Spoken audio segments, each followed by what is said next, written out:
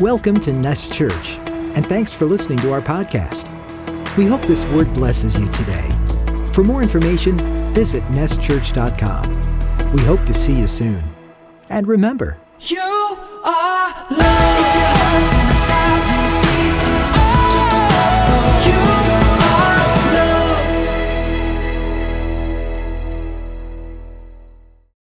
loved. Our code is we leave the nest, and there's a subcode next to it, and the subcode is go out, reach out, and multiply. Go out, reach out, multiply. A lot of us are wearing these shirts today. These shirts are actually the shirts of this code. To go out, to reach out, to multiply, to leave the nest. It will be weird for that adult nest, for that adult bird to continue to hoard and to keep everything within the nest that they lived in since they were born. They need to go and create more nest, and they need to go and create family, and they need to build on that which has been developed within their nest. And we're going to discuss a little bit about this. But I have learned, and if you've ever sat or ever gone through a study from this code, you've probably heard me say this before or in another message, where I have learned the importance of nests. Nests are very important.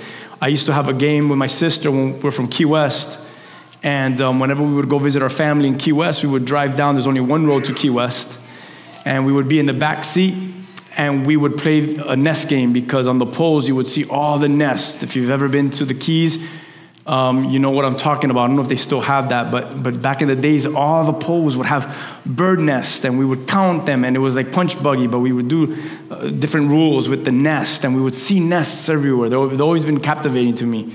Nests are very interesting. But when you think about a nest, I want you to think about the importance of that. What does a nest do? Well, it provides a safe place. First, there's eggs in there. And the nest provide a safe place for those eggs, for the young birds to develop. And that's why the physical nests are so important. Birds' nests are extremely different and diverse. There's all kinds.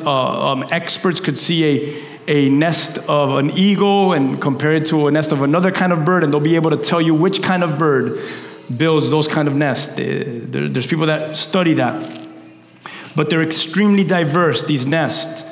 And although each species have their own characteristic, they do that within their own nest, and how they build their nest, and the ways that they grab the material and intertwine it. It's very interesting if you get online and you study it. But some birds, they construct nests from natural materials, and we know that. We see them sometimes flying, and I like to look at them to see where they go, if I can catch them, and I'll find the nest. They pick up grass, and they build nests from grass, leaves, mud even, lichen, fur, or from even man-made materials. You've probably seen them pick up paper at some point, or plastic. They'll even grab yarn if you leave yarn out. There's people that leave yarn out in a certain place in front of their house. I don't know if you guys have seen that. And they leave the yarn out because the birds will come and get the yarn that they leave out for them to build nests. People do that kind of stuff for birds. It's real crazy. But nests can be found almost anywhere. That's another cool materials. They're diverse. They're all different. Nests have their own little touch to it. Each set of birds does it differently. And not only that, but they could be anywhere. And that's what I love about nests. You never know when you could run into one. You could find the nest on the ground. You could find nests on the trees, in burrows, on the side of cliffs, and even on man-made structures. You could find the nest. They're everywhere. You could find them. And I want you to think about our church. Our church name is called Nest Church. A place where we gather, a place where we grow, but not only to keep it here, but to move out and take it out of here. And I like that all the churches are different. Every church is not the same. Every church has a different culture, a different way of doing things. It doesn't mean that one is right and the other one is wrong. But that's the way they built their nest, and that's how God is reaching people. And I love that God could work in the diversity of the church. I think it's amazing. And it speaks of the church. When you study nests, it speaks of the church, that there is diversity within the church and between churches. In 1 Corinthians chapter 12, verse 12, listen to what Paul says. He writes this down. For as the body is one, how much bodies are there? Well, there's one body. All is one body in Christ. and has many members, but look what it says next. All the members of that one body, being many, are one body, so also is Christ. So there's many members, but they still make up this one body. It's a lot of different individuals that make up this one structure, that make up this one organism. And there's differences between us even. If you do life with one another, you'll notice how different you are from each other. God doesn't call everyone to be the same even within these four walls. It would be a weird place, a boring place. We're all different. We all get excited about different things, and we all like different things. Some things are obviously similar, and some of us can relate to one another a little bit more. But there's differences between us as individuals, and there's differences between our church and even other churches. And that's okay. I remember for many years, many years as a pastor, I tried to see what worked in other churches, and I would try to mimic them.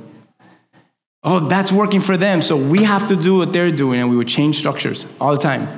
If you've been here for a while, you're like, yeah, I know what you're talking about. But it's all with a good heart, because we wanted to do what works. We wanted to do what was right. And if it worked for them, then it has to work for us.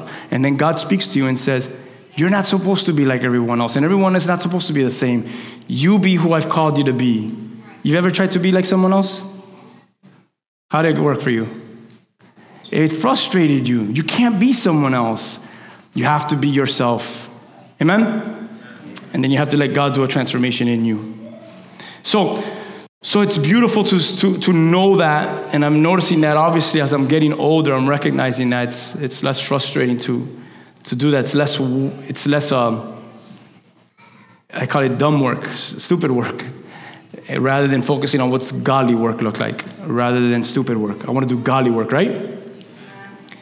And this is important, but it's so beautiful to see how good God is.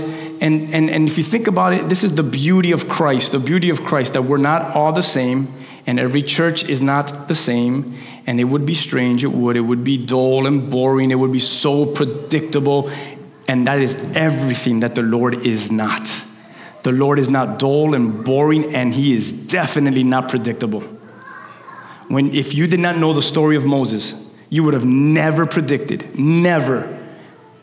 he was going to raise up his hand with a stick and the sea was going to split and they were going to walk on dry land. And then that water was going to drown all his enemies. And on the other side of that water, they were going to give glory to God. And then you would have never imagined that at night a pillar of fire would show up. And when they would wake up, manna would fall from heaven and they would have bread from heaven, that God would make them breakfast every day. And then that pillar of smoke as well would show up as well at night. Like, it's just, he's not predictable.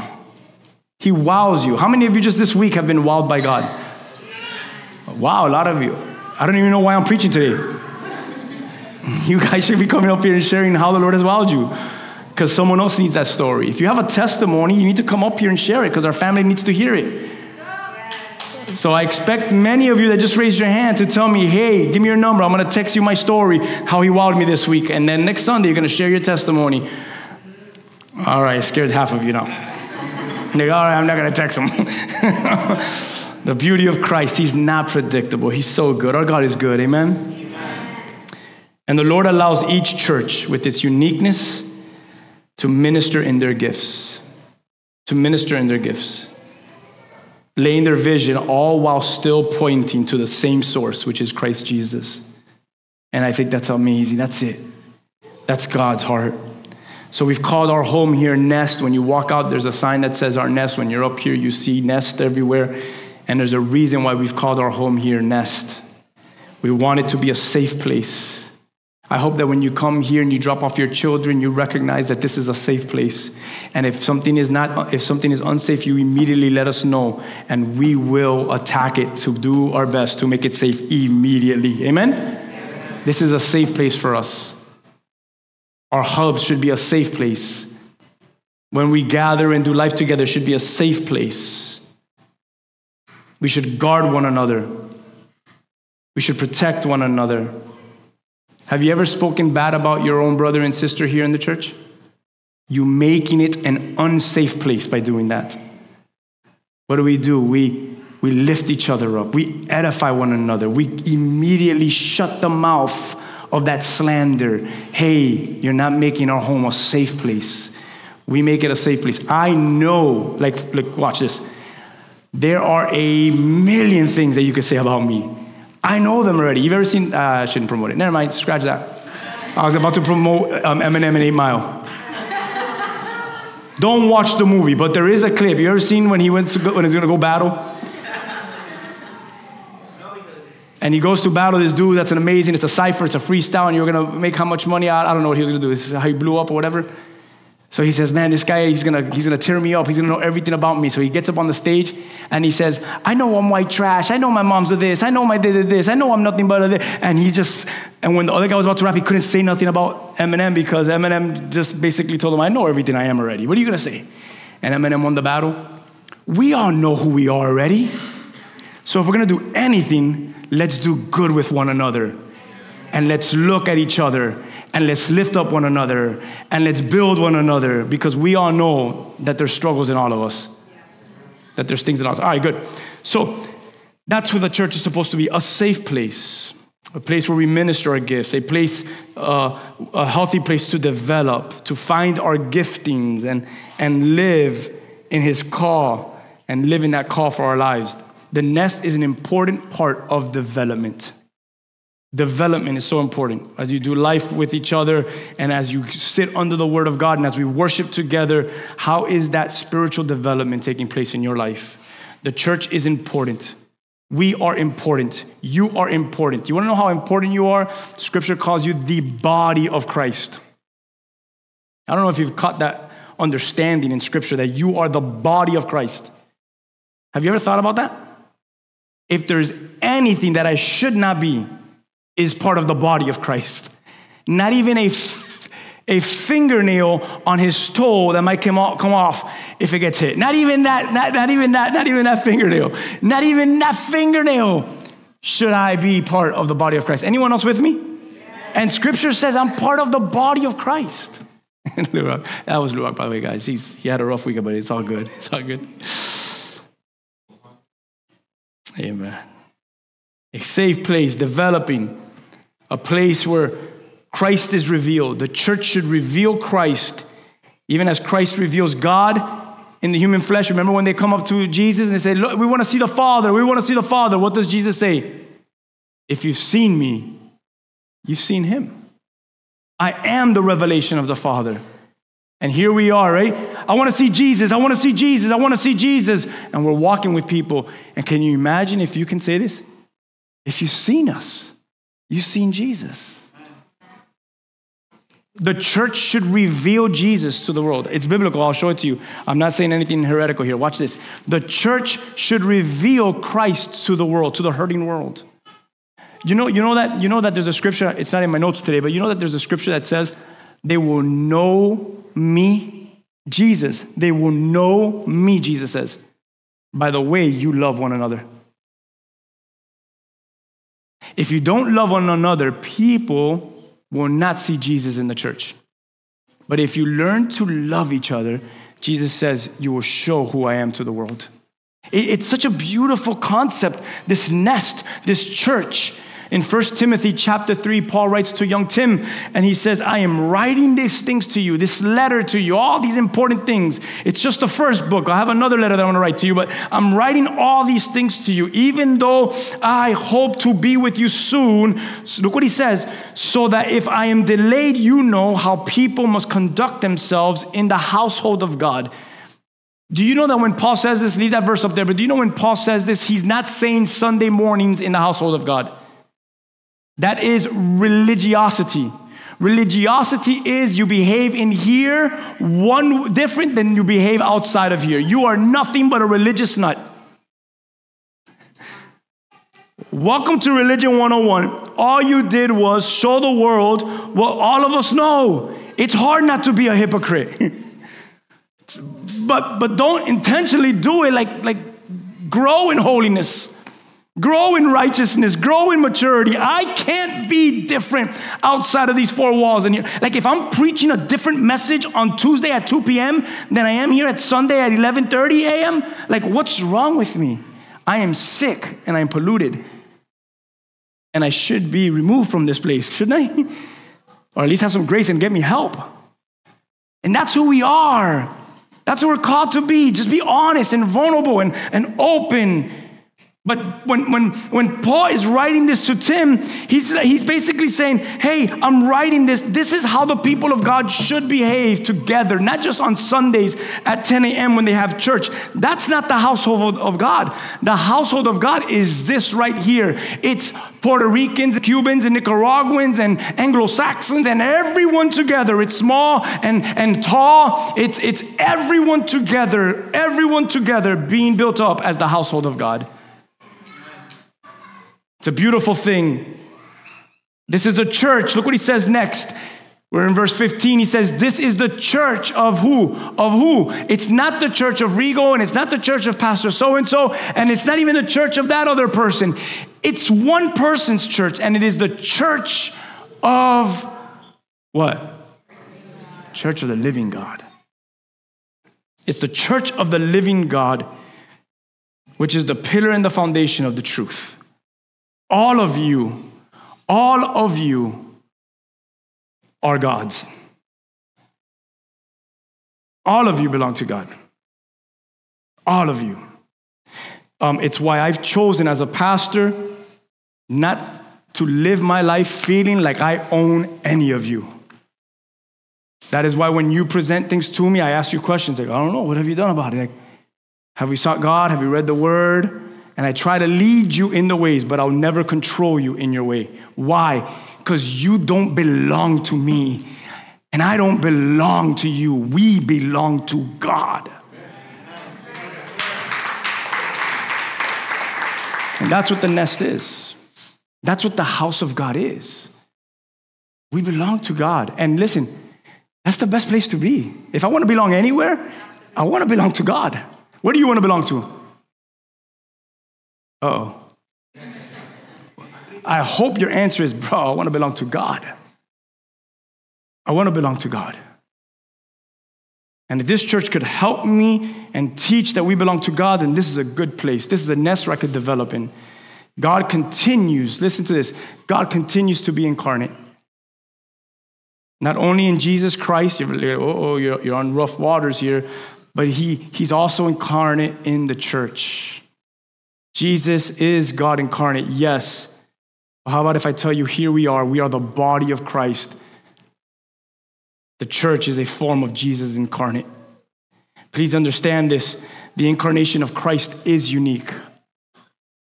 Incarnation is in carne. It's Jesus when he came in the flesh, in carne, in the flesh, in his own skin. When Jesus came, and we know that happened, we study it in the Gospels.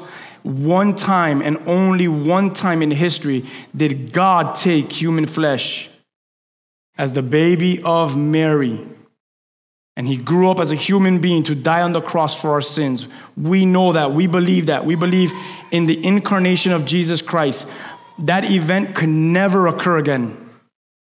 Like, God's not going to be like, I think I messed up. Let's do this whole process again and send Jesus to be in carne, in the earth again. No, it's a one-time event, never to occur again. The incarnation continues on for eternity.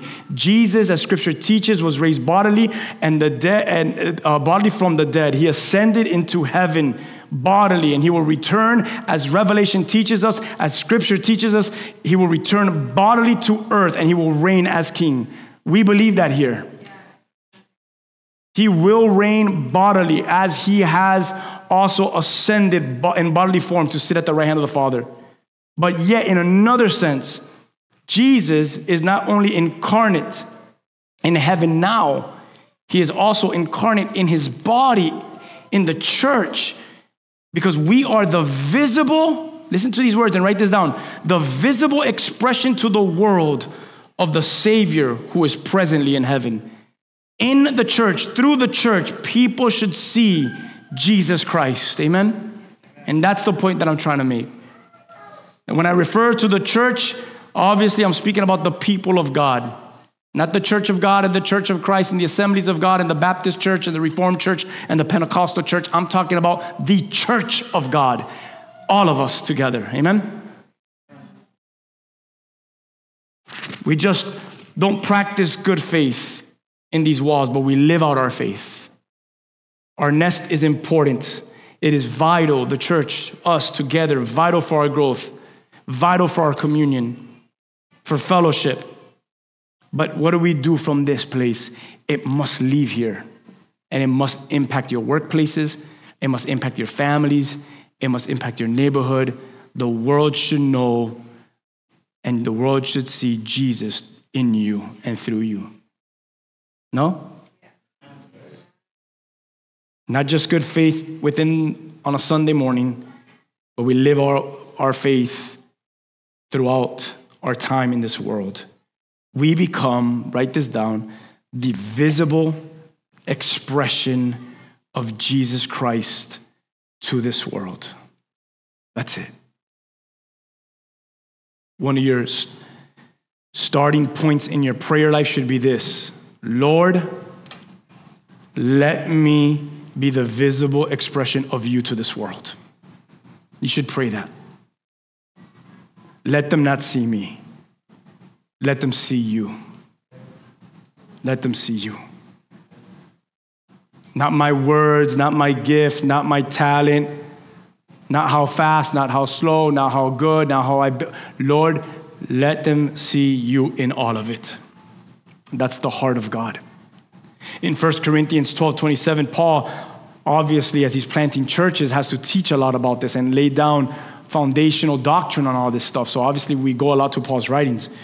But Paul says in 1 Corinthians chapter 12:27, he says, all of you. Did you notice he was speaking to the whole church here? So Paul's not just caught up on the Jewish people. Paul's not just caught up on one specific sect of people. He says, all of you, every single one of you, together are Christ's body, and each of you is part of it. All of you together is that. In Colossians 1:18, he's speaking to the church of Corinth, then the church of Colossae, and notice he's breaking down the same foundation. He's building it up. Christ is also the head of the church, which is his body. And he's breaking down all of this stuff. Like, you're all part of him. And Paul's making a point. He's building the church. He's doing something. And that's what we belong to. I want to read a scripture. If you can, turn to Matthew 25. I want to just read all these verses and let the scripture minister to us the way it does so beautifully.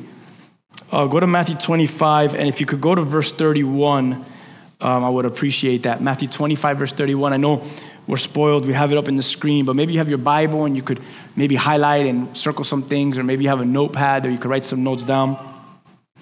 But as we tend to believe here and say often, as you read through this, you'll see how it ministers to your heart. And you'll see what the Lord wants to speak to you as we just read through this. Check this out. It's a powerful passage. It's depending on what translation you're reading from, it's the final judgment. It's the place where we all stand before God. And it says this. It says, when the Son of Man comes in his glory and all the angels with him, then he will sit upon his glorious throne. And all the nations will be gathered in his presence, and he will separate the people as a shepherd separates the sheep from the goats. He will place the sheep at his right hand and the goats at his left. We've read this here before, but how many of you have read this personally in your own time in the Word of God? You've probably read this before. Imagine this scene. Just like picture it. Do you guys do that? Like, what's your style when you read the Bible? Do you like to picture stuff in your mind? I guess I'm a visible learner. So like I like to see things. So like sometimes I'm reading and I'll put it down and I just see it. So like, what do you see right now? Like Christ sitting on his throne, right? And he's there, glorious. There's angels. It's powerful. There's light. It's good. But then there's all kinds of people groups, and they all start showing up to Jesus on this great day. And Jesus just, and I don't know. I'm guessing he still has a beard, right? What do you guys think? You think he still has a beard? I think so. And he's just playing with his beard. And he looks at everyone. And maybe he takes out his finger, maybe his hand. I don't know how he does it. But look what Scripture says he does. So cool. All these people are gathered, and he says he begins to separate people. And how does he separate them? Kind of like you do when you're a farmer. You got to put the groups together because you can't have them together. It's not healthy for the goats to be with the sheep. So this is what we're going to do. He starts to separate them, sheep on this side, goats come on this side. Now imagine being there. You're like, no, I'm team sheep. Me and my son, sometimes we fight because we play NBA, 2K, whatever. And he wants to be one team because there's like the street, you could play basketball, but like street basketball. So like one team is called like the ballers. And the other one is like the ringers. And we fight. No. I want to be the ballers. And we fight about who's going to be the ballers and who's going to be the ringers. Who's going to be the sheep and who's going to be the goat. Let's keep reading. Ready? He will place the sheep at his right, the goats at his left, and then the king will say to those on his right. So who's on the right? See if you're paying attention. All right, good. The sheep. Where are you guys standing? Uh-oh. You guys should all be on the right. I'm letting you know right now that if you went to the left, it's not going to go good for you. You'll see. Let's keep on watching the movie. Let me not spoil it.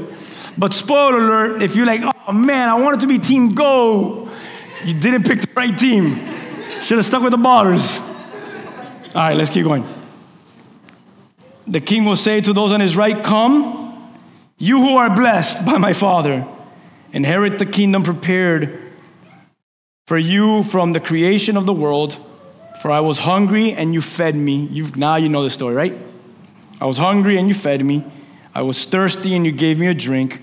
I was a stranger and you invited me into your home. I was naked and you gave me clothes.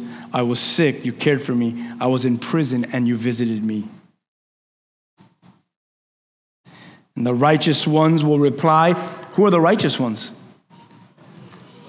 So far we see people introduced, right? We see a crowd of introduced as people. And in that crowd of people, we see what? Some of those people are known as sheep or goats. And then within those sheep or goats, there's also a certain group that are called the righteous. It's breaking it, chiseling, and it's breaking it down. And he's speaking to the sheep. So the sheep now, we get to see are the righteous ones. And it says, then the righteous ones reply, Lord, when did we see you hungry and feed you, thirsty, give you something to drink, stranger, and show you hospitality, or naked and give you some clothes? When did we ever see you sick or in prison and visit you? And here's what the king says. I tell you the truth, when you did it to one of the least of these, my brothers and sisters, you were doing it to me. We're talking about harvest. We're talking about laborers. Did you notice everything that was mentioned there? Things that the sheep needed to do. What? Clothe naked people. What? Feed sick people. What? Visit the ones that are in prison. They were to take action. They were not to sit home and hoard all the spiritual blessings that were given to them. That's what the righteous do. You know what the righteous do? They long to share their righteousness towards others, which our righteousness is in Christ Jesus. So I got to feed someone. I got to clothe someone. I got to visit someone. This week, because I'm talking to a bunch of sheep in here, not goat. This week, who are you going to visit?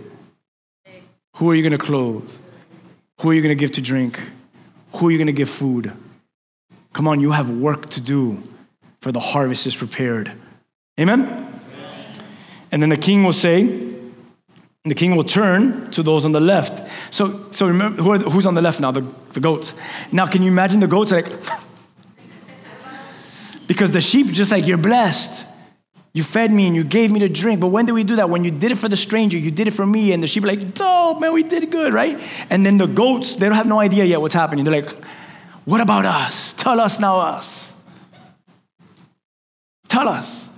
You know, the goats are, right? A lot of goats could be the ones that say, many will come to me on that day and say, Lord, Lord, I did all these great things. I casted out demons. I did all these things. And he says, but I never knew you. Depart from me, you worker of iniquity.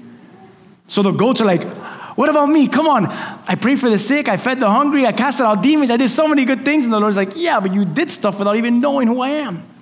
Watch this. Ready? The king will turn to those on the left and say, away with you. Wow. Straight to it. You cursed ones, into the eternal fire that is prepared for the devil and his demons. I would say this is intense. I would say guys that picked the team GOAT, not a good ending. You're hanging out with demons and devils and in fire all the time. Look what he says next. For I was hungry and you didn't feed me. I was thirsty and you didn't give me a drink. I was a stranger and you didn't invite me into your house. I was naked and you didn't give me clothing. I was sick and in prison and you didn't visit me. When you read that scripture, what was the worst part for you? Many times, this is how I read. I'm going to point at myself. Ready? This is how I read scripture. Ready? Away with you, you cursed ones, into the eternal fire prepared for the devil and his demons. I say, that's the worst thing that I just read. Because that's how we think. That's how I think. Why would you send to hell? Why would you call them cursed? Why would you say, away from me? And we say, that's the worst thing that I've read. Is it really the worst thing that we've read? We're reading the Bible wrong. The worst thing that we read right now was this part. Pay attention. For I was hungry and you didn't feed me. I was thirsty, you didn't give me drink. I was a stranger and you didn't invite me to your home. I was naked, you didn't clothe me. And I was sick and in prison and you didn't visit me. That part should have had your heart going, oh, that's the worst part. That's the worst part. And then they will say, Lord, when did we ever see you hungry, thirsty, stranger, naked, sick, or in prison and did not help you? And he says, the truth is this, that when you refuse to help the least of these brothers and sisters, you were refusing to help me. And they will go away into eternal punishment, but the righteous will go into eternal life. Praise God, the reading of the Lord. This is the word of God. I dare one of you to come up here and try to sugarcoat that. Like how do you translate that? How do you interpret that? How do you preach that? How do you teach that? I hate that I have to come up here and try to preach that right there to you guys.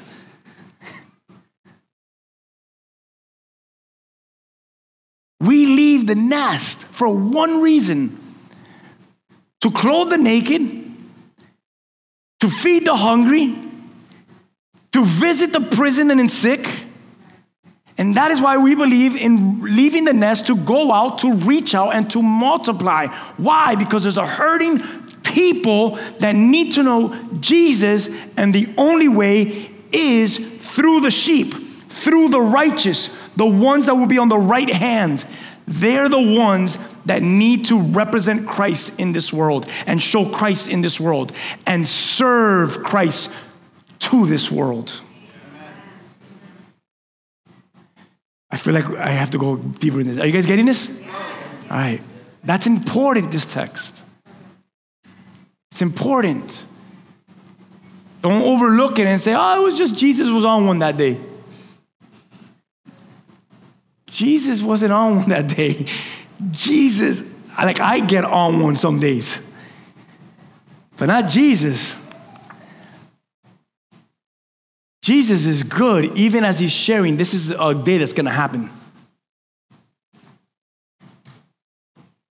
We don't live in faith.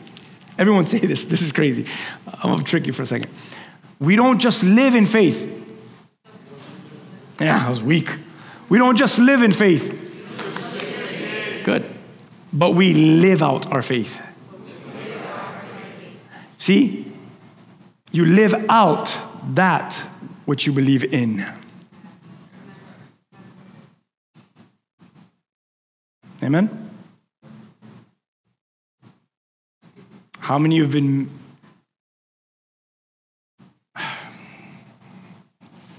I'm sure we all fit, or at least once fit, into at least one of these categories. Seriously, have any of you ever been hungry? thirsty, a stranger, naked, sick, or incarcerated. Whether it's physically or obviously I'm talking spiritually here.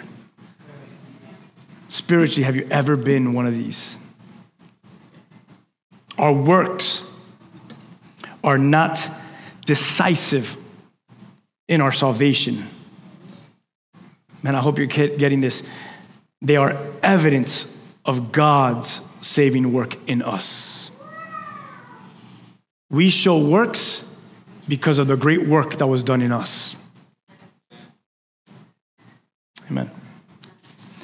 We go out, we reach out, and we multiply.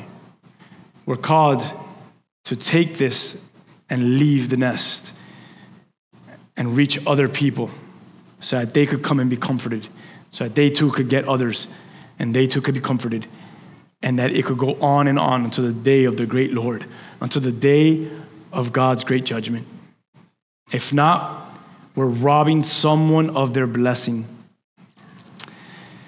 The other day, I was somewhere and I told Nancy I felt really convicted because I wanted to do something.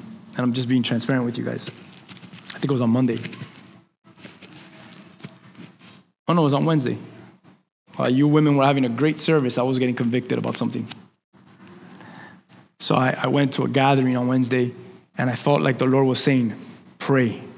Get everyone together and pray. And I was like, and I felt it from the moment I walked in and no one was there yet. It was like 3 people. I already knew I needed to pray that day. The day went on, the night went on, and I knew it was time. It got to the time, and I didn't step up to the plate, and I didn't do it. And I went home, and I was so convicted. I was like, I'm such an idiot. I didn't do it. That was my moment. I needed to really spend time ministering to these people. That I know God, the Holy Spirit was leading me to this. I failed. I didn't. And I told Nancy, I said, I feel so convicted.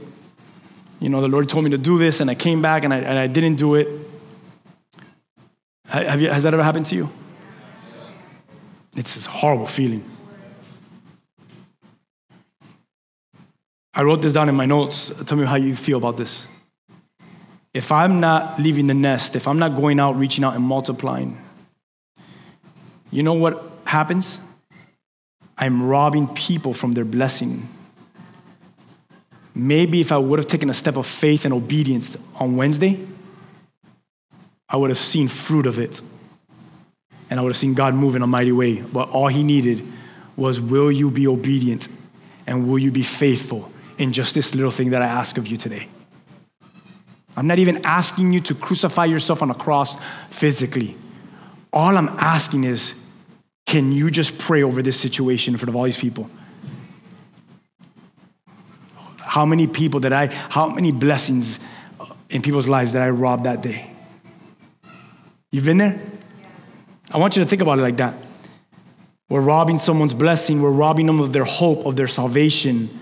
One thing to remember, in which you will see Christ show himself, it's not just to bring someone to church. But Wednesday, the story that I'm telling you, it was a moment where I was able to take the church to someone else. And I didn't take Jesus to someone else. Listen, I get it. Maybe after service, you're going to want to come and console me. Pastor, don't be so hard on yourself. I do, trust me, I know. I do that with you guys. Don't be so hard on yourselves. I get it. But on that moment, without a shadow of a doubt, I know that I failed in my assignment. You've all been given an assignment.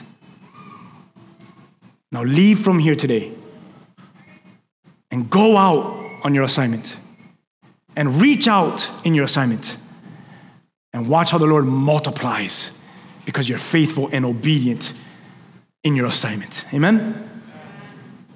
Some people may never enter into our nest, but they will allow you to enter into their lives. This is why what you do at work is so important. This is why how you behave at your job is so important. This is why it's so important how you behave in front of your family. This is why it's so important how you behave with your friends.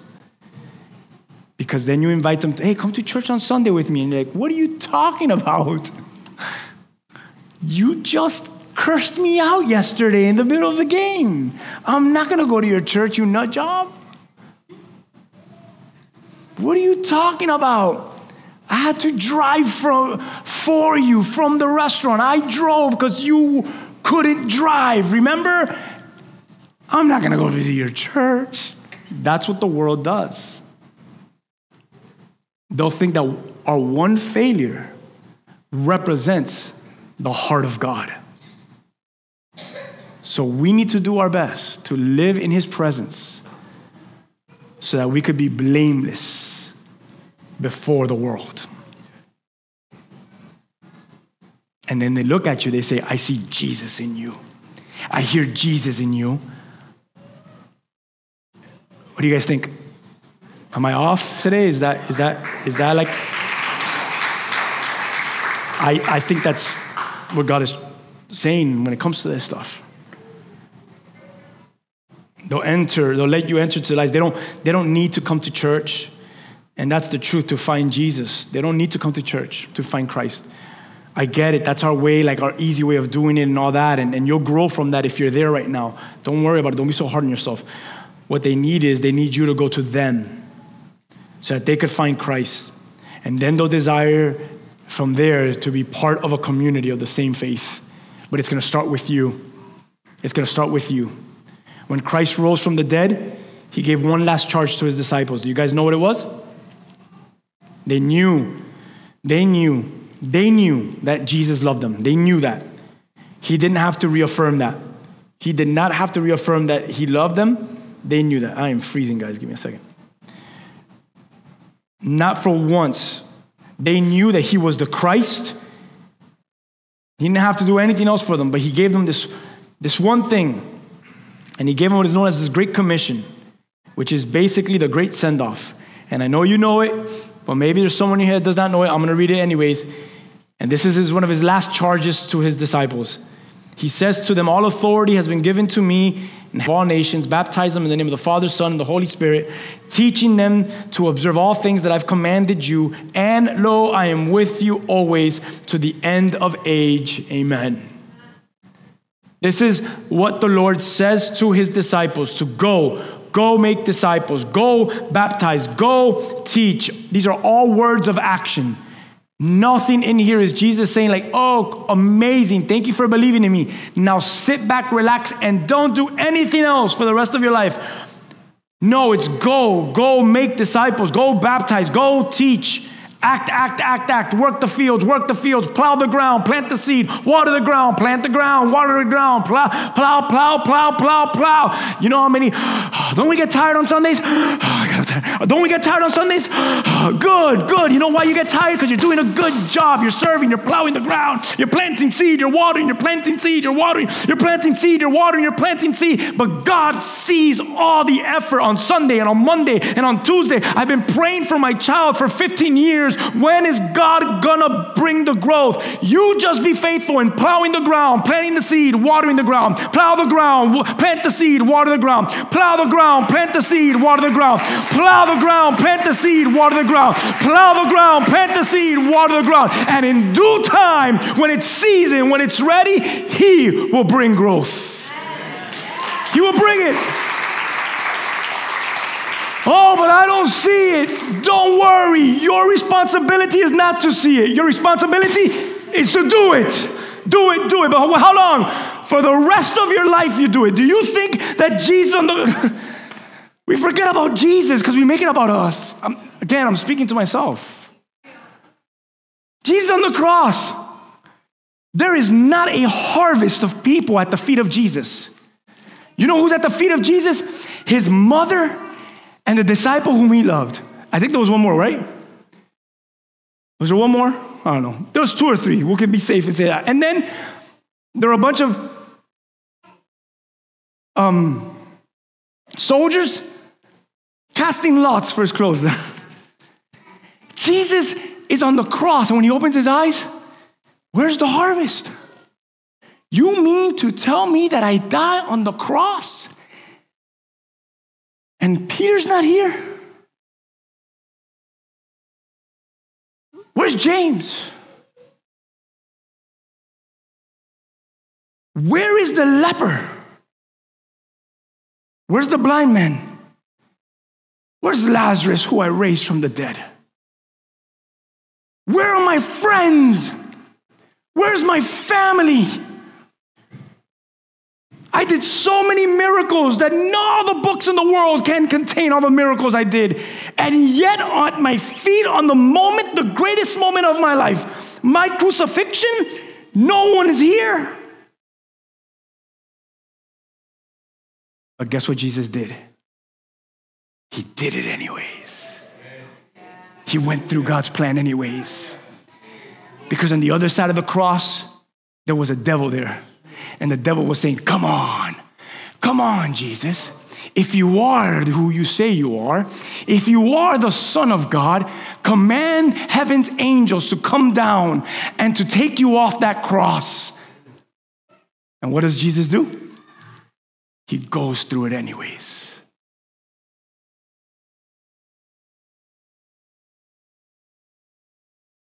He goes through it. Because from this, in due season, there will be a harvest at my feet.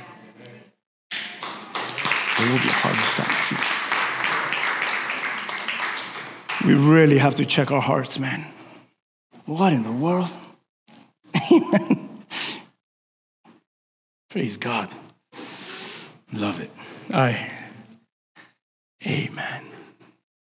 I have ADD, guys, forgive me.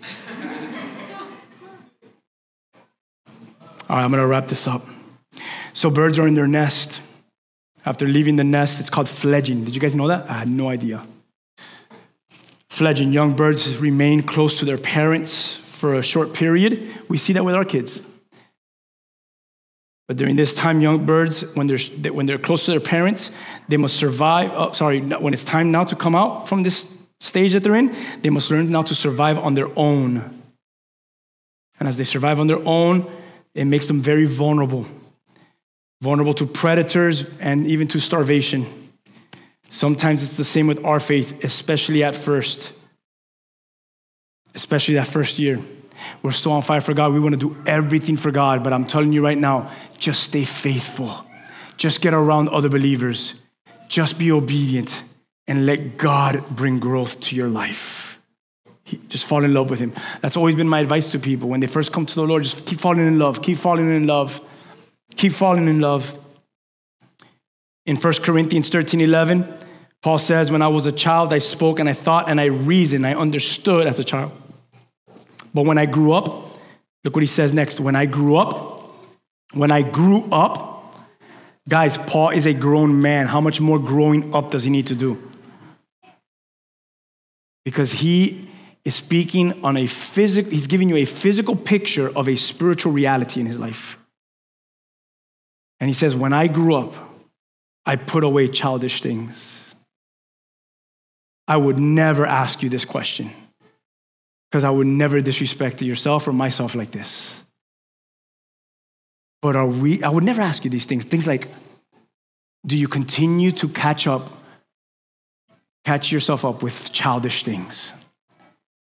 Obviously, no one in here does. But the ones that are outside of here that continue to catch themselves with childish things, the Lord is highlighting, it's because you're not growing up. It's in this text. A man who has grown in the Lord, a woman who has grown in the Lord, you know what they've done? They've put away childish things. The dumb talk, the dumb little attitude, the dumb little, those are things that my kids do at 7 years old. We can't be 40 acting like 7-year-olds. My God, it's childish things. And the Lord's like, you got to put them away. And you got to grow up spiritually. Amen? Grow up, be responsible for yourself. Oh, but the woman you gave me, but the serpent you put. He's like, children, none of you are able to be responsible for yourself. To put away childish things, to put away immaturity, and to put away your sinful things in your life. Our growing up in the faith must teach us to survive on your own. I and them and the one in front of you and the one behind you and the one that you always call, they cannot walk your faith. We could help you. We could pray for you. Call us. If we're not busy, we'll pick up. And if we have to meet up, we'll meet up. But there has to come a point when every single one of us in the household of God is responsible for our walk and our faith. But I don't know what to do. It's all in here. You read the Word of God. You get into His presence. And it's all in here. And we grow and we mature. I can't put the weight on any other person. My pastors, I can't put it on them, the reason or the purpose in how I survive, in which I survive. You alone may face vulnerabilities. You will face predators, but you will do this to learn how to feed yourself, especially in times when you're starving. You want to know when the predators are going to come? Oh, it's going to be when you're hungry. You want to know? Oh, in times of starvation, his difficulty is going to come. Why? Because the Lord's like, now what? Let me grow you in this. Amen? The first year is the toughest in a bird's life. I'm going back to the nest now. In nearly every bird species that there is, more than half of the first year of the bird, more than half of the first year, birds perish. So out of 10 birds, 5 of those birds will perish the first year. Insane. Is that not true with people of faith? 13 people got baptized. How long ago? Are all 13 here today? Will they be here next Sunday? It happens. It's part of life. But you become the one that says, no, I'm going to grow. I'm going to know the Lord. The birds that do make it to adulthood, listen to this. The odds of surviving another year improves greatly because now they're mature. They know the sounds. They see, and they know how to survive now. All right, I'm going to share one more verse, and I'm out of here. I love Jeremiah's words to Israel. In Jeremiah chapter 31, he speaks about the Lord turning mourning into joy. Who doesn't love that? And in a time when Israel was exiled, Jeremiah, he relates their current experience to the Exodus, as the Jewish people would be very familiar with that story.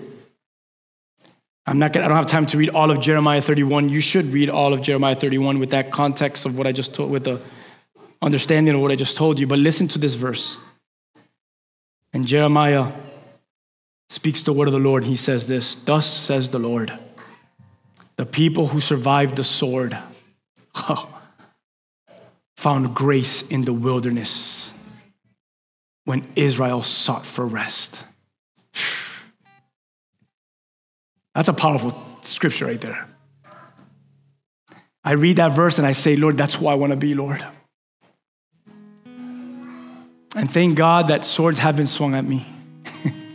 How many of you have they tried to decapitate you already? They haven't? They will. We've had swords coming right at us. You know, Judas swung a sword at Jesus by giving him a kiss. And we know that kiss today as the betrayer's kiss. And that was a sword to his heart saying he's the one. And Peter thought, oh, I'm going to take the soldier's sword and swing at his neck to fight for my Lord. And the Lord says, no, Peter. That's not what we do, man. He was getting Peter ready for Peter's future. Peter wasn't going to fight physical sword with physical sword. Just like we don't fight their words with our words. You stay quiet and you fight a different fight. This is why you don't necessarily get even. This is why you don't always try to prove yourself. Sometimes all you got to do is take the sword and let it hit you in the gut. Let it cut you a little bit. Because if you're in Christ, the swinging of the enemy's sword, the swinging of your own brother's sword, if you survive it, oh man, you'll find grace even in that. You'll find grace. You'll see God's goodness even in those trials. Man, we leaving the nest, going out, reaching out, multiplying, it's a beautiful thing. But I can't paint a picture of it. It's so like, woo, get ready to fly with superpower. No, sometimes it's a cross and no one's at your feet. But you do it anyways. You go out anyways. Sometimes you do it and then it's like, whoa, it was your season. And 100 are at the feet. And what do we do, Mio, with that person? We chat, we congratulate them. I'm so proud of you, brother. The Lord has done a good thing through you. We champion them. We don't say, Mio, I can't believe it happened to him. And it hasn't happened to us yet. That's unsafe. But I say, Mio, let's go to his house. And let's cut him a cake. And let's say, job well done. Go out, church. Reach out, church. Multiply, church. In due time, it's going to happen.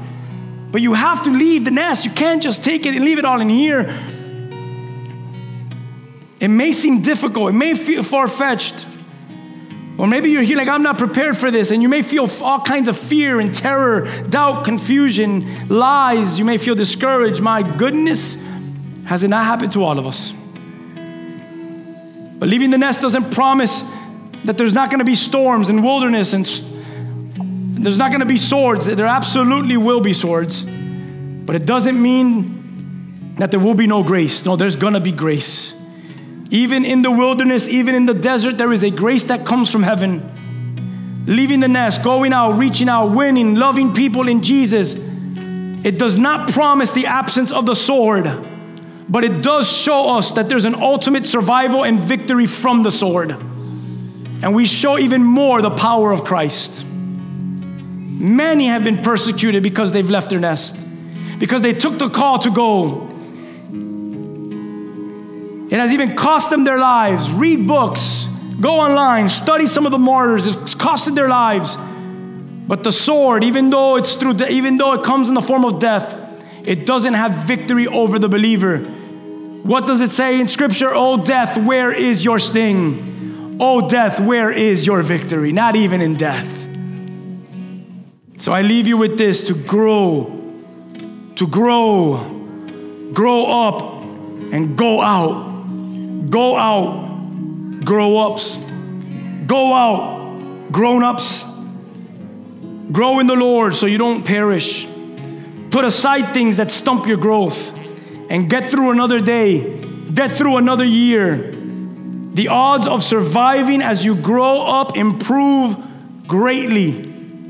Continue to grow up in order to go out. And our call is to do exactly this, to leave the nest, to go out, to reach out, and to watch the Lord multiply. That's the calling of the church of God. I hope you can say amen. Can you stand with me this morning? Hallelujah. Hey, none of us can fight your battle for you in that sense.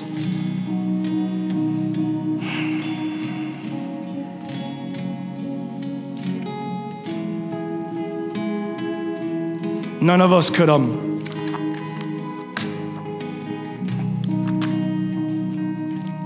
walk the walk with you, for you, sorry, walk your walk for you.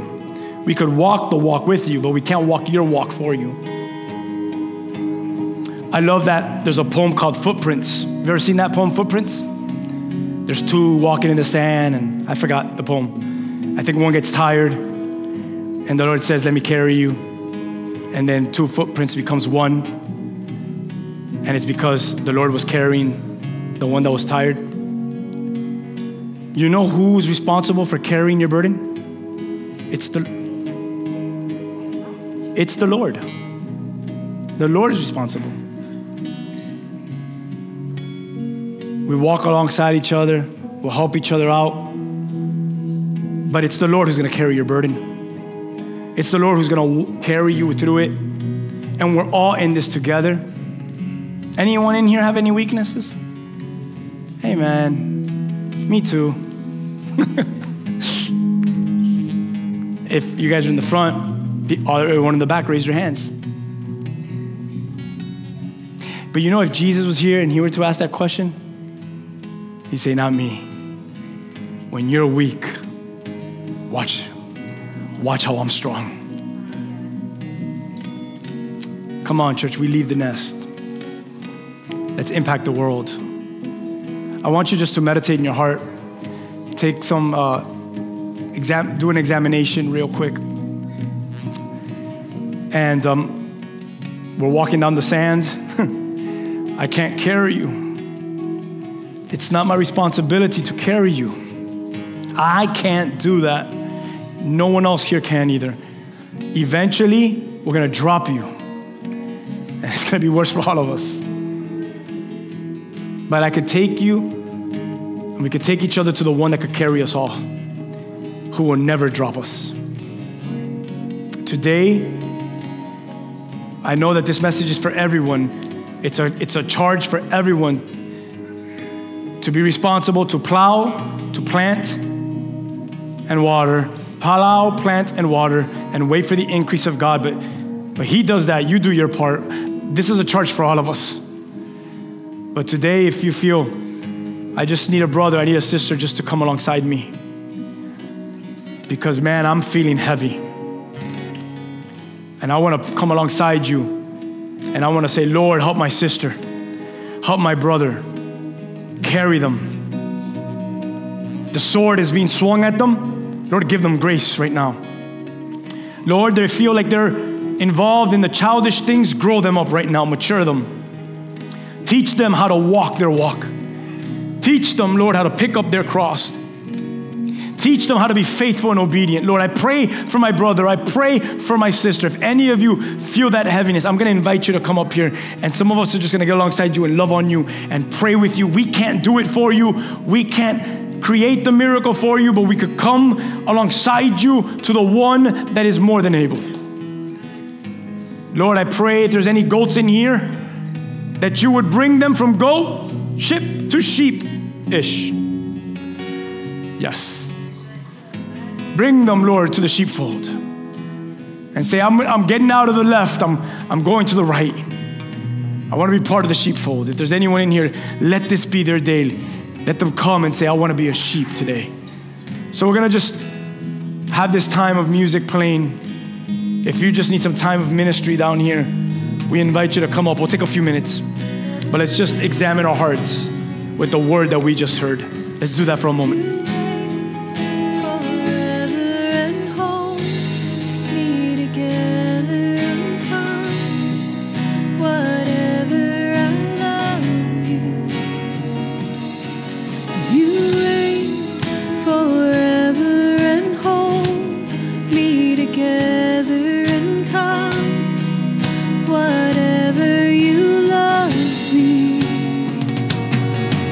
You reign forever.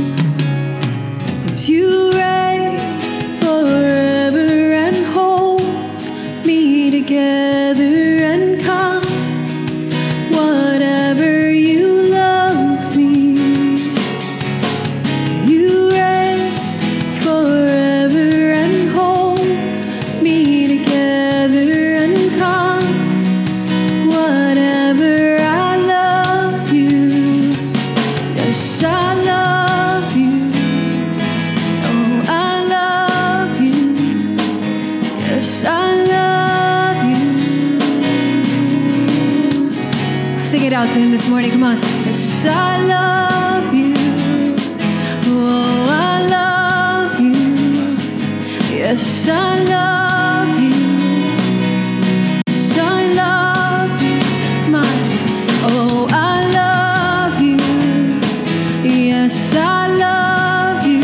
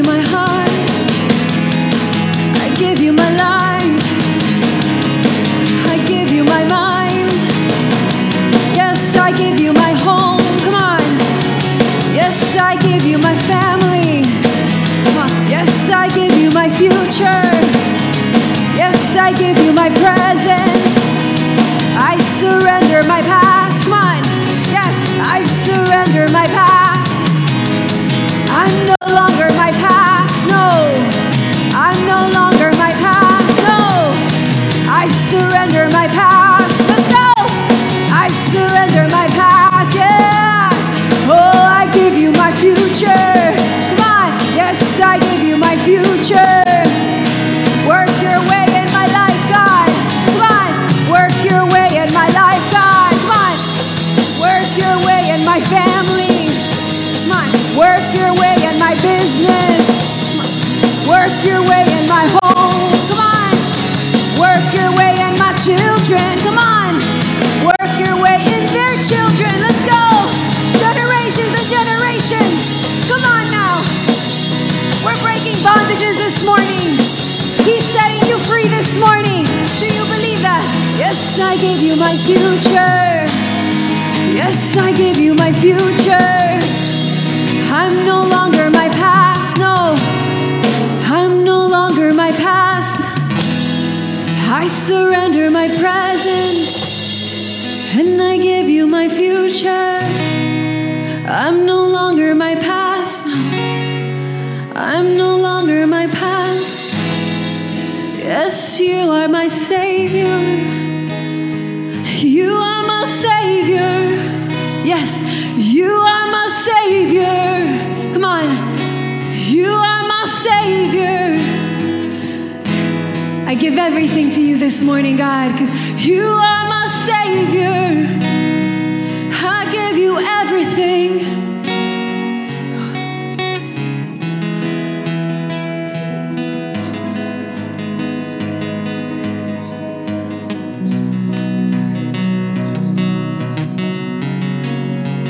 So worthy, you're so worthy, you're so worthy of all my praise. Yes, you're my miracle worker, God. I don't have to look to anyone. I don't have to ask of anyone. For you, God, are in control of my life.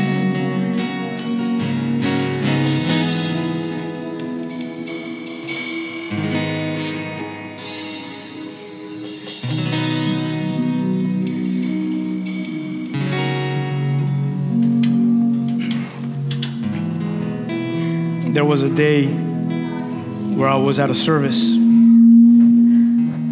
and the Spirit of the Lord fell that day. And I went up to the what we would call the altar call up here, and I had some of the leadership came and prayed for me. And I'll never forget that day. I'm 42 years old today, and I still remember that day like if it was yesterday. I remember the details of that day. I almost remember the smell. I almost remember, stay here, Kari, with me. I still remember the colors, what I was wearing, how I looked. It was an important day in my life. And the pastor that was preaching called the calling up, and I'll never forget, I went up to the front. I was sitting in the back seat. I didn't want to be there. I was there for all the wrong reasons, actually. And when I went up to the front, the Holy Spirit took my heart. And the service ended, and I was being broken. I've been drunk before. I've been under the influence of alcohol, obviously, and I've been drunk, and I was drunk. I know what being drunk feels like. But in that moment, it was a different kind of drunkenness. I'll never forget, I was so drunk that I couldn't even speak. I couldn't even control myself. They had an event right after the service where a bunch of the youth were gonna go have an activity.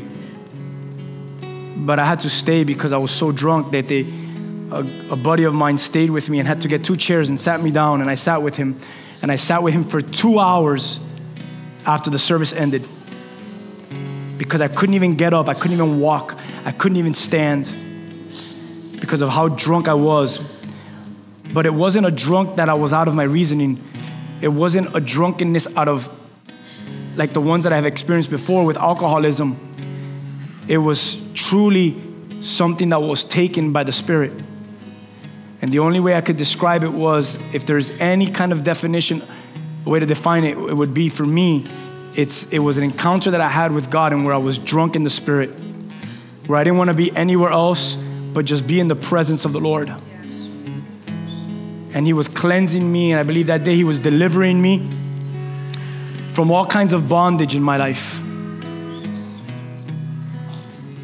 Things that were holding me back, chains that I had around me. The enemy had his hands on my neck, and he was squeezing my neck to kill me.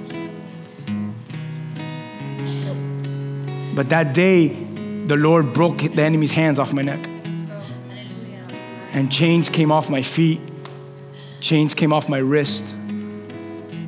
I was able to weep before the presence of God.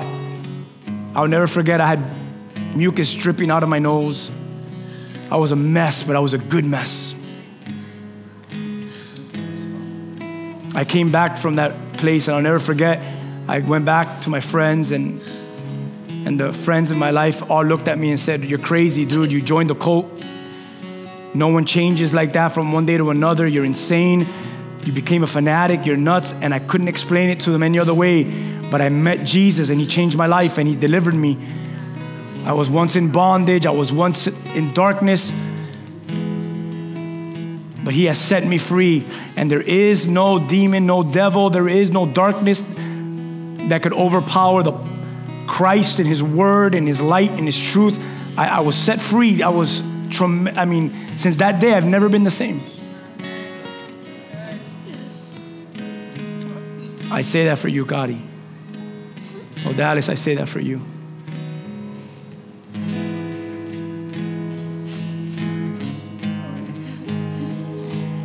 There's a passage that I was going to share with my leaders today, and I want to share with you guys. And it says, they arrived to the region across the Lake of Galilee. And as Jesus was climbing out of the boat, a man who was possessed by demons came out to meet Him. For a long time, he was homeless and naked, living in a cemetery outside of the town. And as soon as he saw Jesus, he shrieked and he fell down in front of Him. And he screamed, "Why are you interfering with me, Jesus, Son of the Most High God? Please don't torture me." And Jesus had already commanded the evil spirit to come out of him. The spirit had often taken control of the man, even when he was placed under guard and put in the chains and shackles. And he simply would break them off and rushed out in the wilderness, completely under the demon's power. And Jesus demanded, He said, "What is your name?" And he said, "Legion," for he was filled with many demons. And the demons kept begging Jesus not to send them into the bottomless pit. And there happened to be a large herd of pigs feeding the hillside nearby. And the demons begged and let Him enter the pigs. So Jesus gave them permission. And the demons came out of the man and entered the pigs. And the entire herd plunged down the steep hillside into the lake and drowned. This is important. When the herdsmen saw it, they fled to the nearby town and the surrounding countryside, spreading the news as they ran. And people rushed out to see what had happened. And a crowd soon gathered around Jesus. And here it is, church. And they saw the man who had been freed from demons, and he was sitting at Jesus' feet, and he was fully clothed, and he was perfectly sane, and they were all afraid. And those who had seen what had happened told the others how the demon-possessed man had been healed, and all the people in the region begged Jesus, "Go away and leave us alone." For a great wave of fear swept over them. And Jesus returned to the boat and left crossing back to the other side. And the man who had been freed begged to go with him. And Jesus sent him home. And look what He says. "No, go back to your family and tell them everything that God has done for you." You know what this man did? He went all through the town proclaiming the great things that Jesus had done. Why am I sharing this verse? Because moments like this are a reminder, the heart of God.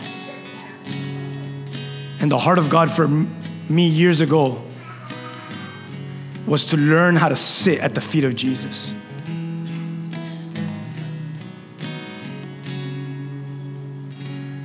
and never get up from the feet of Jesus again.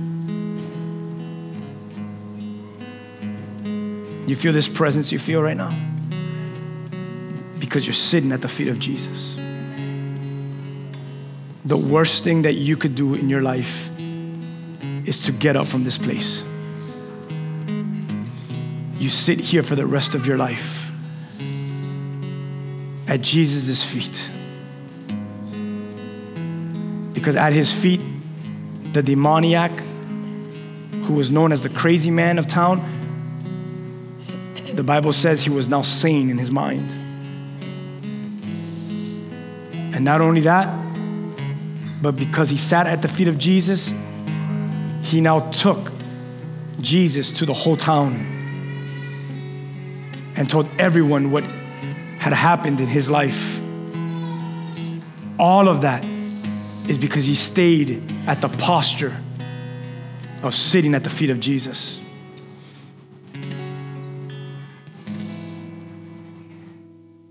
So Kali, what you're experiencing, that is what you experienced on Wednesday. It's Jesus removing all darkness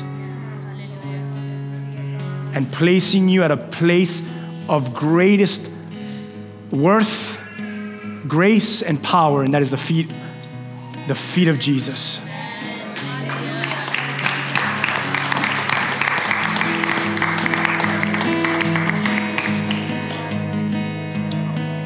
That is, come up. Kevin, come up here.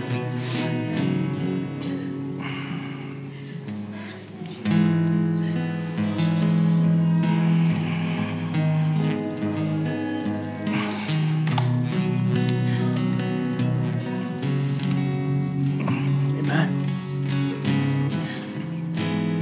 Yes, Lord. Thank you, Jesus.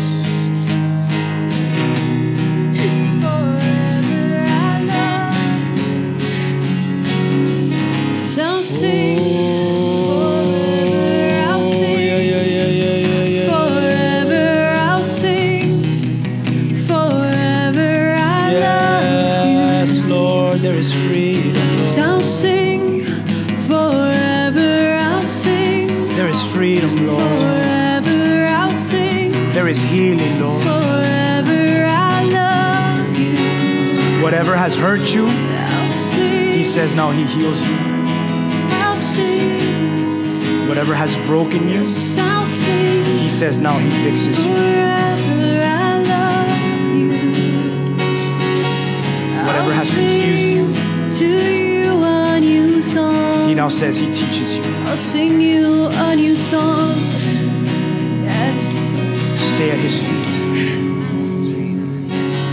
I'll sing. Stay in the place of freedom. A new song. Don't ever fall to the feet of another. New song. Don't ever bow to the feet of another. The crown that is on your head only belongs to the feet of the one who sets free. Forever I'll sing. I was on the cross, says the Lord. And on that cross, there was only a few. But today, you are the harvest.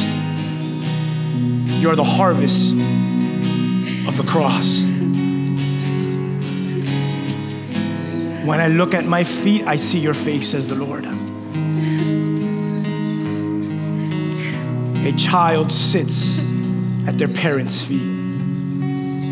A student sits at their teacher's feet. As slaves, we sit at our master's feet.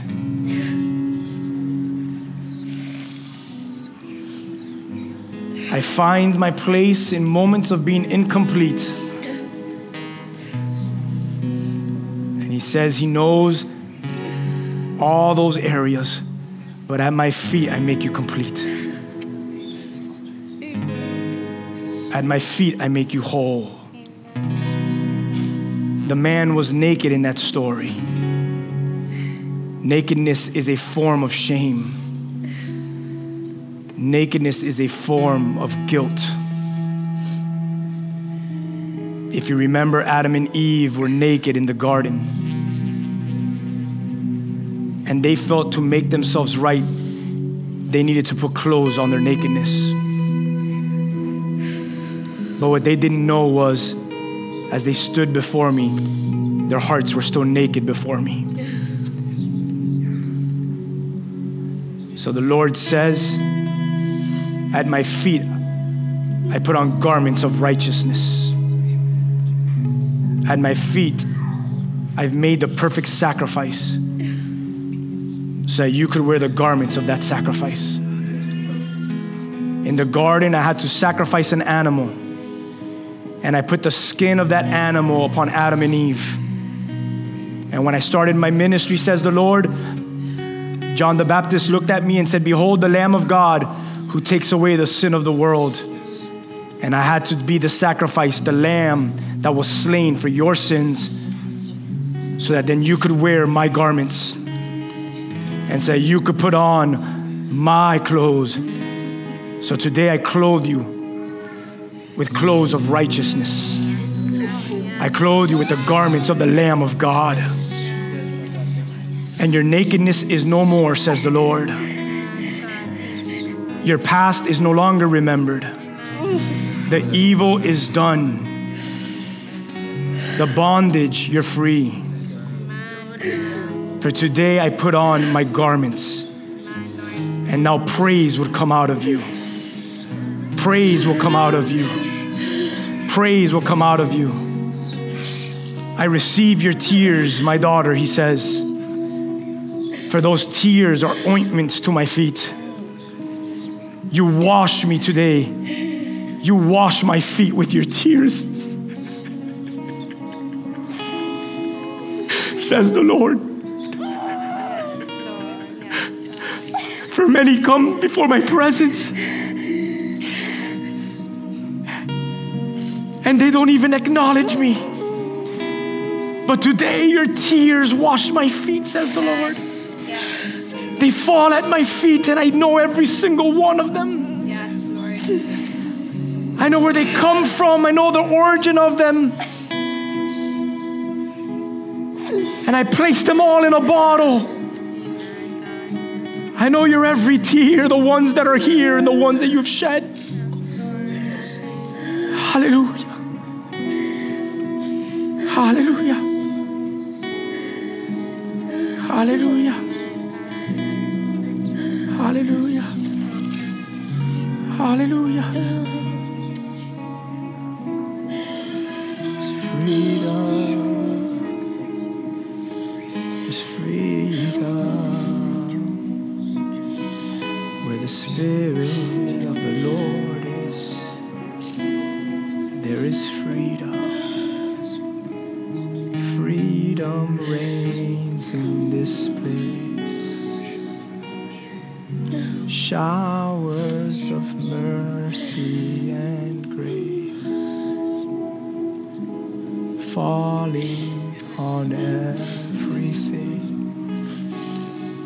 There is freedom where the Spirit of the Lord is. There is freedom. There is freedom. When you're tired, when you're thirsty, there is freedom. There is freedom. There is freedom. Freedom reigns in this place. Freedom reigns in this place. Freedom reigns in this place. Showers of mercy and grace. Showers of mercy and grace. Falling on everything in this place. Oh, there is freedom in this place. There is freedom in this place. There's freedom in this place. When you're tired and you're thirsty, you're tired, you're thirsty, there is freedom. There's showers that are falling on you today. Showers of grace, showers of mercy. Your pain is released from you. Your hurt is gone forever, says the Lord. Oh, I put garments of fine white linen, garments of praise. Oh, Rabaye, oh, Rabasande, Reaki, oh, Raboki, oh, Rabase, oh, Rae, oh, Rabaye, oh, Aki, Ayahe, oh, Rae, Sanderia, Baki, Ayahe, oh, Rabashi, Ayah, Sanderia, oh, Raboki, oh, Rabasi, Diria, oh, Rae, oh, Raboki, oh, Rabasi, Diria, Bashe, Diria, Basi, Diria, there is freedom, says the Lord. There is freedom, says the Lord. There is freedom. There is freedom in your family. There is freedom in your family. There is freedom in your family. There is freedom in your soul. There is freedom in your mind.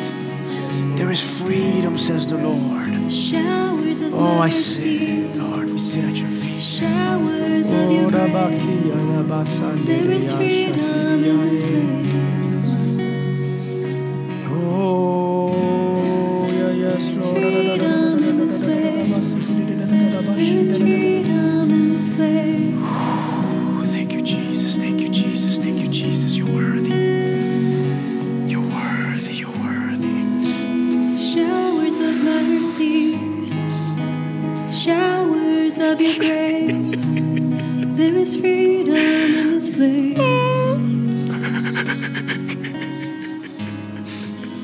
Showers of mercy.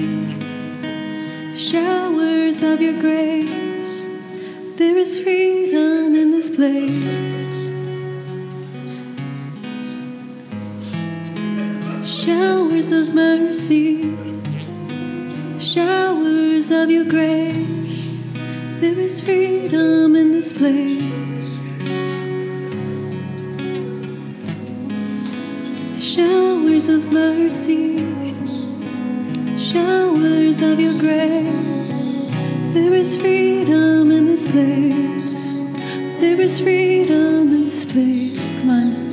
There is freedom in this place. There is freedom in this place. There is freedom in this place. There is healing in your name. There is healing in your name. There is healing in your name.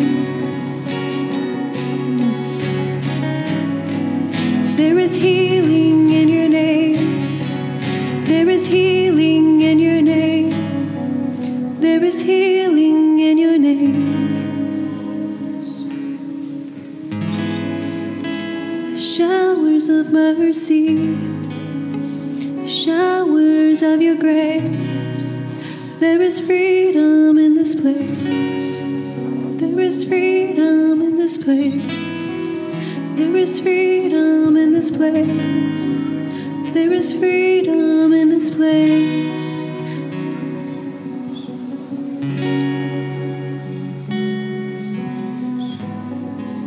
There is healing in your name. There is healing in your name. There's healing in your name.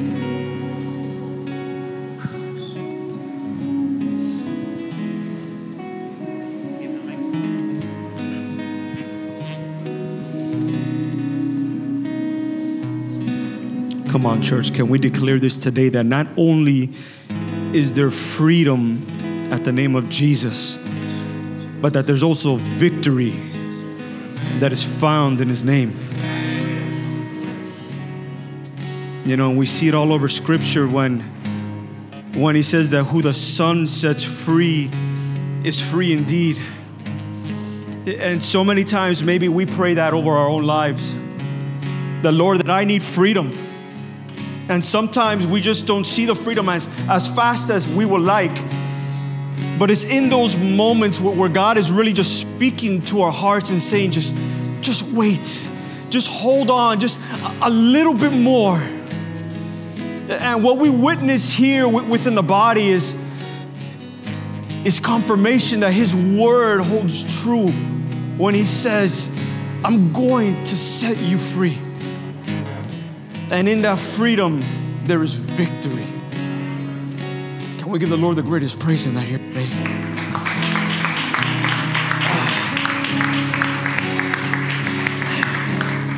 Man, that Lord God, Lord, we just thank you for the freedom, Lord. But most of all, Lord, we thank you because in that freedom, we are victorious through you, Christ Jesus. So, Lord God, in this moment, Lord, I just pray, Lord God, I pray for an anointing, Lord. I pray for a movement of the Holy Spirit like never before, Lord God. Because we have been set free, Lord, of broken chains over lives here today. Lord God, that you have made every crooked place straight. Lord God, that every valley has been brought up, Lord Jesus. Lord, the things in our lives that need to be taken away, Lord, that you have come and you have infiltrated the heart, Lord God. So, Lord, we thank you for victory, Lord. Because we're no longer children of darkness, Lord, but you have called us into your marvelous light. And Lord, as we sang earlier, Lord, that you are way maker in every situation, Lord God, in every circumstance, Lord Jesus, that you have made a way. And we rest in that here today, Lord God. We surrender everything to you, Lord Jesus. Victory. Can we continue hearing the song that there is victory in His name? Victory in His name. There is freedom in His name. There is healing in His name. There is peace found in His name. There is grace. Come on, church. There's grace found in His name.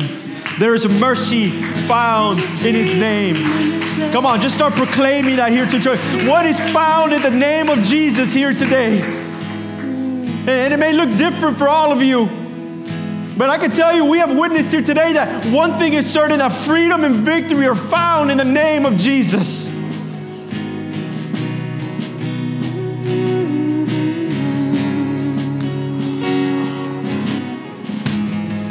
There is freedom in your name. There is freedom in your name. There is freedom in this place. There is freedom in this place. There is freedom in this place. There is freedom in your name. Showers of mercy, showers of your grace. There is freedom in this place. Showers of mercy, showers of your grace. There is freedom in this place. There is healing in your name. There is healing in your name. There is healing in your name. Oh, Jesus. There is healing in your name. There is healing in your name. There is healing in this place. Jesus. Jesus. Jesus. Thank you, Jesus. Jesus. Amen. You know, the Lord longs for all of us to be free. In your life and people that you love.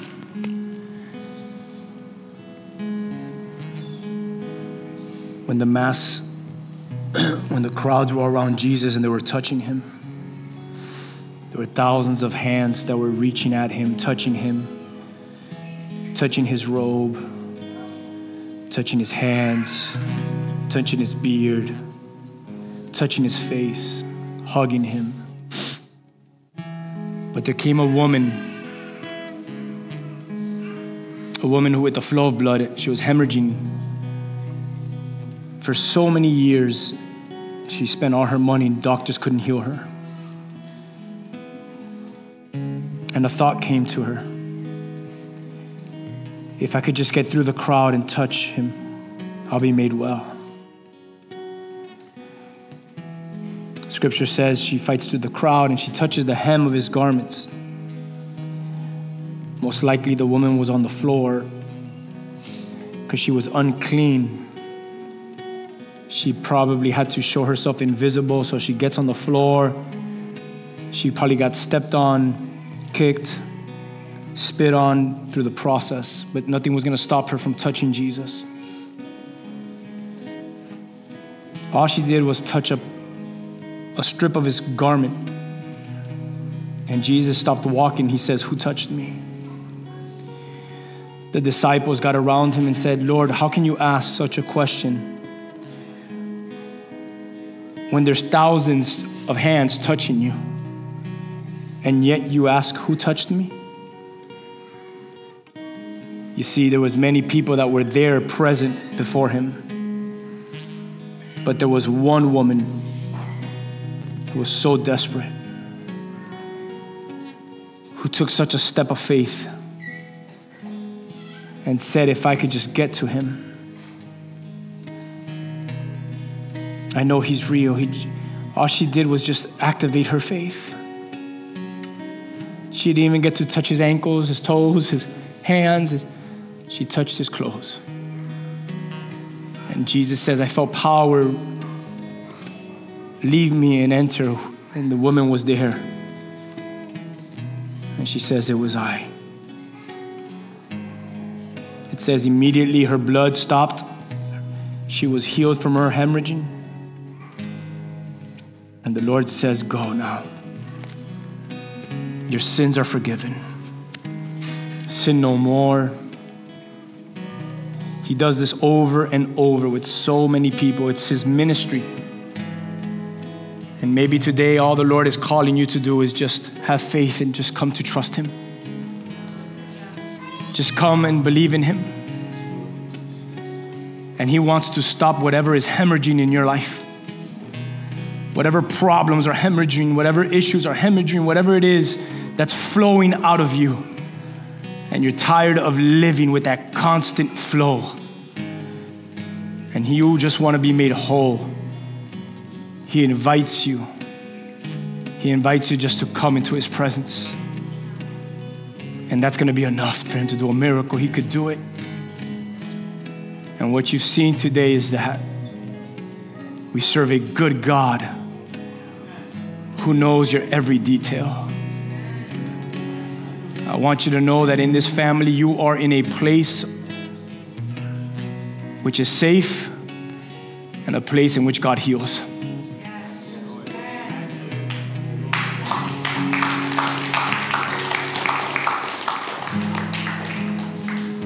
Because we believe together that God wants to heal you and save you. You are safe and healed in his presence.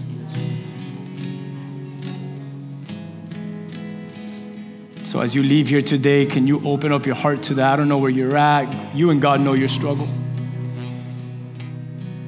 But I pray that you would not leave here not giving that to him. Let him heal you from whatever it is that is causing you to not be at peace, from being an outcast, from being unclean. Let him make you whole at his feet today, as he did with all these people in Scripture and as he does still today. The Lord is at work. Thank you, Jesus, for such a beautiful moment in your presence. I know it's getting late. We're going to ask the worship team just to keep playing for a few minutes. But we want to dismiss you if you feel like you need to go. We love you. We hope to see you in our midweek, our hubs this Tuesday.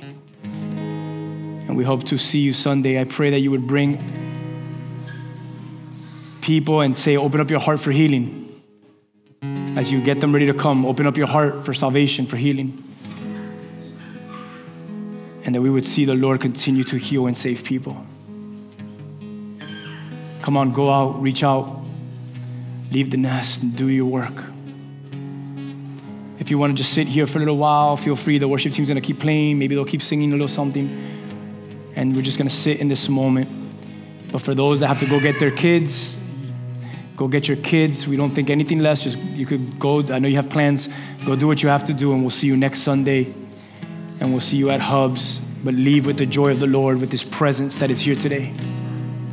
Hallelujah. Thank you, Lord.